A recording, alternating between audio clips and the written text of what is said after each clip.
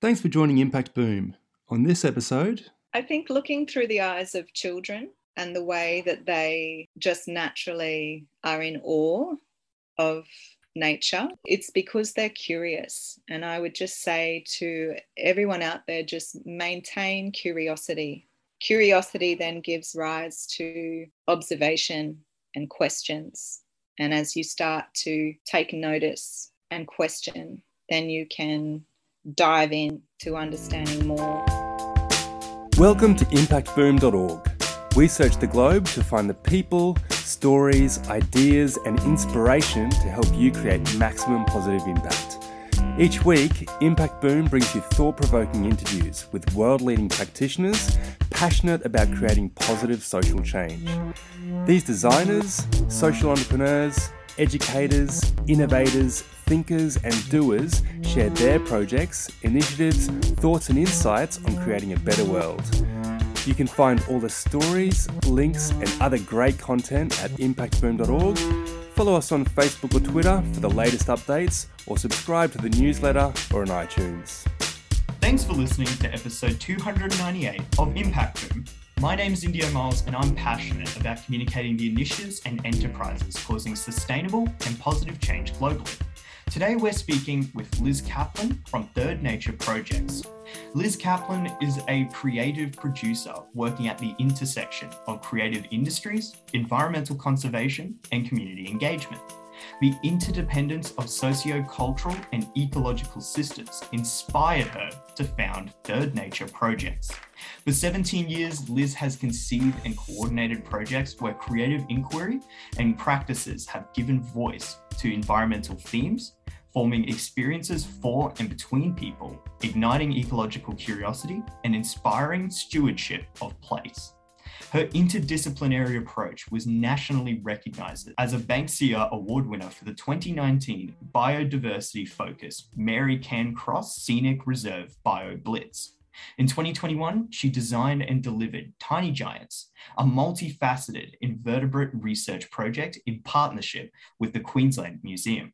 Liz is also an environmental interpretation writer, curator of eco-art exhibitions, and coordinator of arts-based conservation programs on the Sunshine Coast, Kabi Kabi and Jinnaburra country.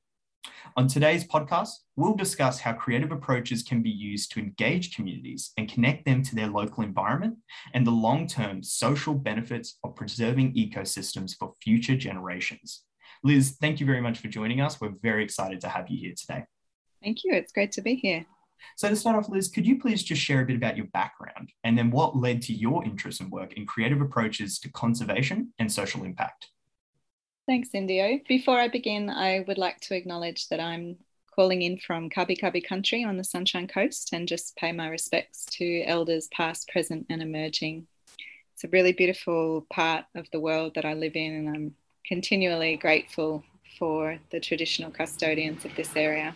My background and how I got into this space, I've always been innately creative. I've dabbled in lots of different creative industries, from film and TV, animation, music as a musician, sound design, sewing, visual art.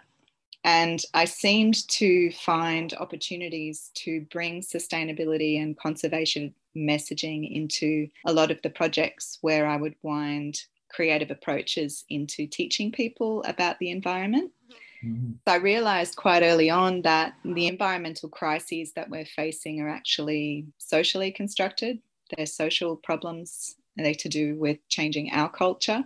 I studied social science with a community development focus. Interesting, honing in on people and their values, their education, their sense of place, and working with people using creative methods to take care of our environment and learn more about it and be more present in it. That led into all sorts of fun projects that included festivals, research projects where I would work with scientists and artists here on the Sunshine Coast, but also in Brisbane, so mainly in Southeast Queensland, but also as a volunteer in Vanuatu. And every project I work on, I just meet so many amazing, passionate people, and I learn heaps about the subjects that I'm focusing on through those projects, which is always really inspiring. It just gets deeper and deeper the more fun I have. interesting experiences that you've had there. And all of that has led you up to now being the founder and creative producer at Third Nature Projects. So can you tell us a bit more about the agency and its social purpose? The goal of Third Nature Projects is to really push this approach forward in terms of using our creativity to enhance conservation initiatives and education, working a lot with artists and local governments to achieve sustainability and livability goals, but through creative approaches which audiences and the public, communities, they really respond to. My projects are always really well attended and sold out, and families and members of the public are really keen to connect with their local environment and learn more about it, but learn through a language that isn't just data or static text in a report. If people are able to come together and have an experience that's really tactile, that's really positive, that's interpersonal, and that's creative, the knowledge about those environments and scientific conservation information actually goes deeper into them, and they become stewards of those places and of the species they might be learning about. That's really through having a lot of fun and being quite exploratory. I work a lot in nature play, so with children and families, the idea that children innately want to explore and play, and that in natural spaces or botanic gardens, they can come together and follow their own curiosity, follow their fun and exploration, and interact with nature. And in doing so, they make a connection with those places that is embedded in their memories and also in their own sense of self in place. Really interesting. And yeah, if I just answered your question. No, yeah, you 100% did. There's so many different activities there at Third Nature Projects, and the impact there and that connection that it builds is really clear and apparent. It's really wonderful. And also, as you've touched on here, your background in that creative space and a lot of your activities at Third Nature Projects try to bring and incorporate creativity into all of its activities. So how can creativity be utilized in a way to connect people to their natural habitats and their surrounding ecology? Creative practices, ways of making meaning and making marks and storytelling. If we can use different mediums to connect people with place and tell the stories of place through painting a particular threatened species, or participating in a workshop where they might be constructing a beautiful endangered butterfly, or simply learning about catchment processes and hydrology, there is something really innate that happens in people where through that process of engaging in a creative practice, they connect to that ecology and they become impassioned to stand up for it, to value it more, to actually see it more. Because something else that creative practices can do is catalyze environmental literacy. There's this incredibly diverse and complex living system that's all around us, but it's not interpretable unless we have a language or a way of connecting with it. These practices, some are quite experimental, some are seemingly very simple, but they can render the natural world around us intelligible back to us and our place in it. It's almost like learning a language. As soon as you have words for things, you start to recognize that all the green around you isn't just a wall of green, it's a complex overlapping of different botanical species. And as you learn their names or their role in holding a creek bed together, or their role in flowering and their connection to a bird species or a arboreal mammal that might live in them as a habitat, it starts to become more vivid, beautiful, and complex. These ways of developing projects that embed scientific knowledge, First Nations knowledge, together in creative experiences, render that complex system that's around us more alive, visible, more knowable. As soon as people know about things and have that personal connection with them, it changes our ethics, it changes our value of that system, and therefore how we regard it, how we make decisions that are considered towards it. And I think that's really powerful. That's what I hope we achieve with Third Nature Projects. That's a really beautiful overview and explanation of that concept, because it's just so important to increase that engagement. I think that you could probably speak to that more than I can.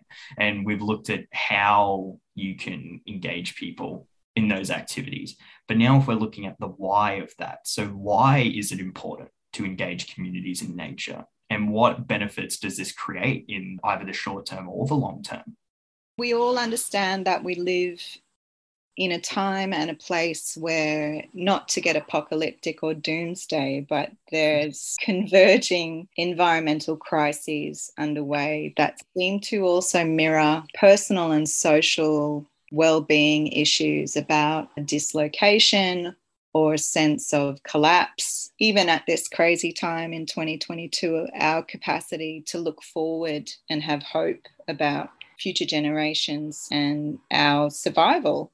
I think it's possibly narcissistic to say this, but more than ever, it's absolutely vital that individually and collectively we engage with the places which we belong to, that we take care of them, and that we respond appropriately to the emerging evidence that's all around us, that biodiversity is under threat, that climate is changing. Our actions as humans are having an incredible impact on the very world which we depend on for survival. There's that survival in terms of clean water, clean air, provision of healthy food, but more and more there's emerging research around our well-being in connection with nature. So your question about social benefits, people connecting with place, there is a positive impact on their own sense of belonging and meaning in landscape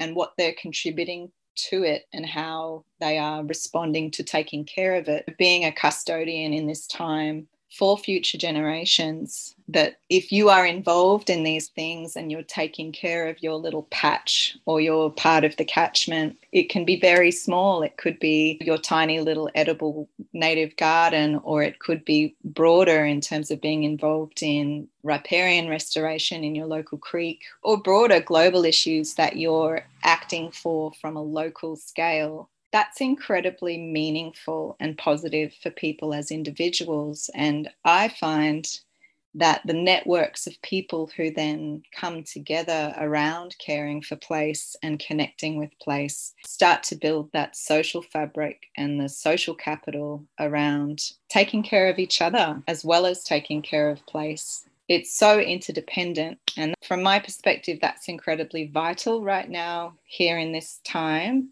It probably always has been vital throughout history. It's just that it's coming to the fore now that we are more and more aware of the imbalance that's occurring because of the scale of change. You can look at it from a response to this incredible threat, which at times can be quite frightening. But if we actually do positive things and enact connection to place, that's actually really healing and moves us through that paralysis of going, I don't know what to do, and I feel like everything's falling around me, to actually notice what's happening around you, be aware of what is in flower, be aware of what impact your home life or your work life or your actions might be having. That's incredibly positive step to take. From the circles that I follow and the movements that I'm aware of, more and more people are really connecting in with that, and it's mutually beneficial for both people and place. Really well said, and 100% I agree. And yeah, with all of your activities and everything with Third Nature projects as well, that came out of being an alum at the refinery, so a Sunshine Coast based creative business incubator. During this program, what was one of the biggest takeaways that you had? I had the incredible pleasure of undertaking the refinery last year on the Sunshine Coast with 15 other awesome creatives. And really one of the biggest takeaways was that a lot of creative entrepreneurs are slogging it out there doing things on their own, but there's definitely shared challenges and obstacles that we all face as founders, and supporting each other in terms of tools and lessons. We all have so many different skills, but we can't be everything. And sometimes when you're running your own business, you have to wear all the hats at once. I think being part of that incubator really networked a lot of people together. Some people were in graphic design and some people were in videography, and we all had something to offer each other in terms of skill sharing and bringing our experience to that table. But really, one of the biggest things that I got out of the refinery was consolidating what I wanted Third Nature projects to achieve and understanding my niche in terms of the value that I bring with my expertise and pushing this sector forward, this intersection of creative and ecological and community development. And really just giving myself permission to focus on building Third Nature for the 3 months during that program. The biggest takeaway for me was self-belief and really going, no, if I want this to be in the world, I need to focus on it. I need to back myself 100% because it's what I believe in.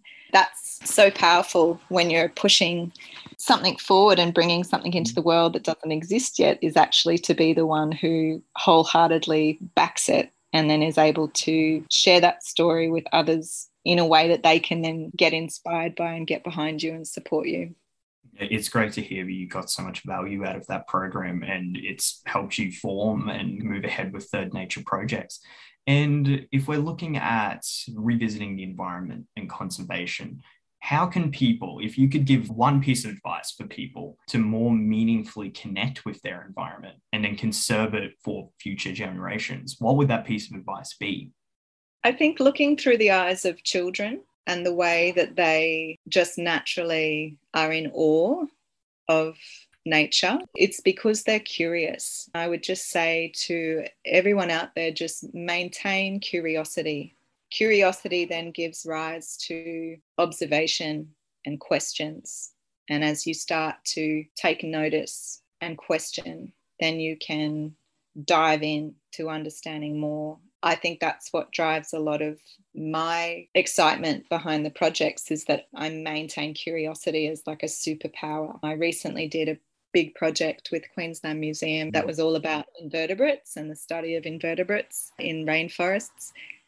I was just so curious to learn from the scientists who were involved in that project what they knew about invertebrates, and then to learn from them that there's so many species and interactions that we don't yet know about in ecology that are endlessly exciting. It's that curiosity that really draws people in and gets them excited. One thing that's really taking off in a big way is citizen science. And I really enjoy bringing citizen science into my projects too. And a lot of those initiatives, whether they're backyard bird counts or Find a Frog in February or insect investigators, is about inspiring local communities wherever they are to be observant and to record observations and to ignite that curiosity so that more data can be collected and more can be known on some of our national biodiversity databases to track changes in environment and changes in species behaviour or prevalence. So definitely stay curious, keep observing, look out for citizen science opportunities, and just take notice, because nature is so beautiful and it's constantly changing. I think a lot of people throughout the last couple of years in our different experiences of lockdown or whatnot were really drawn back out to their local environment, and maybe the thing that kept them going that one particular day was a flutter of butterflies that they spent some time with in their backyard when they couldn't go anywhere else, or really noticing bird song that they'd been too busy to listen to before, and then wondering, what are those birds? How many are there? What are they doing? And what do their different calls mean? That observation is so enriching, and each door that you open into each little bit of knowledge just leads into a room with more doors in it.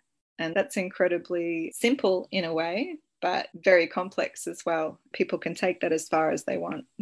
A few really powerful insights, and I think anyone looking to interact with that natural environment around them can take a lot from those recommendations. So thank you for sharing that, Liz. And we're coming near the end of our interview now, so I've just got two kind of questions just at the end that I want to ask. And the first one is, what other organizations have you seen that you believe are creating a strong social impact and are improving communities? Steering that question towards nature art, which is green art and ecological creativity, there are a lot of artists who I follow, who I am inspired by and curious about, and some organisations that are really promoting this intersection. So such as ANAT, A-N-A-T, down in Adelaide. Certainly some opportunities that are starting to pop up in southeast Queensland a bit more with Curiosity Brisbane and Botanica Brisbane. So heritage, museum and gallery opportunities are really starting to open up into this space of intersecting with science and place and responding through art to the challenges of our times. For anyone in their local communities to just look out for the land care groups or the monitoring opportunities that might be around them, and reach out to turtle care networks or catchment groups who are monitoring water quality or turtle populations. There's just so many environmental actors on the ground where if more people, and particularly creative people, can come on board to really amplify their message and innovate the way that work is undertaken. It's hard to pinpoint one, two, or three because each of us live in such different places and there's so many people on the ground just slogging away doing work for the environment. And community engagement is I wouldn't say struggle, but it's a goal of those organisations to keep connecting with communities. So if that's something you're interested in, reach out to them. And if you're in the creative industries, how can you apply your innovative approach or your way of telling stories through your artwork in partnership with those organisations and really come up with innovative partnerships where the magic can happen? Really great recommendations there for anyone looking to involve themselves in the space more. And to finish off, Liz, what books or resources would you recommend for our listeners? Ask me next week, I might have a different answer. But at the moment, I'm reading Sand Talk by Tyson Yunkaporta. I'm rereading it, actually. That's an incredible book from a First Nations perspective, looking at systems theory, sustainability, and definitely this cultural ecological connection. I mentioned earlier, I work with children a lot. I think that adults should still stay connected to children's picture books because they're just golden.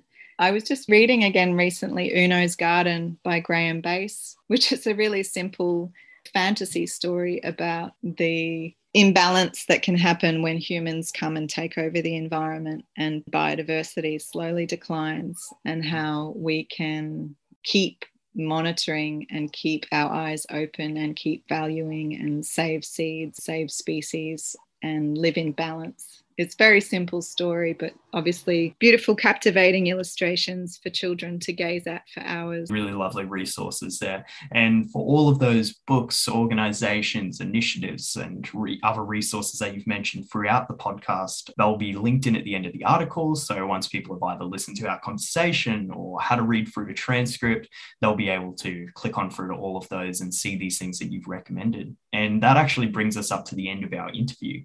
And I just want to say, on behalf of Impact Boom, thank you so much for sharing your generous insights and your time with us. It's really amazing to have had you talk about all of these amazing things you're doing with Bird Nature Projects, and just to give us some more amazing observations about that space around the environment and conservation. We just really, really appreciate your time, and thank you so much, and all the best in the future, Liz. Thank you. It's been a pleasure. Thanks for listening to Impact Boom. You'll find links to the initiatives, people and resources mentioned in this podcast on impactboom.org. Please leave your comments below, and remember, we'll be publishing fresh inspiration and insights to help you create positive impact every week on the website, Facebook page and Twitter.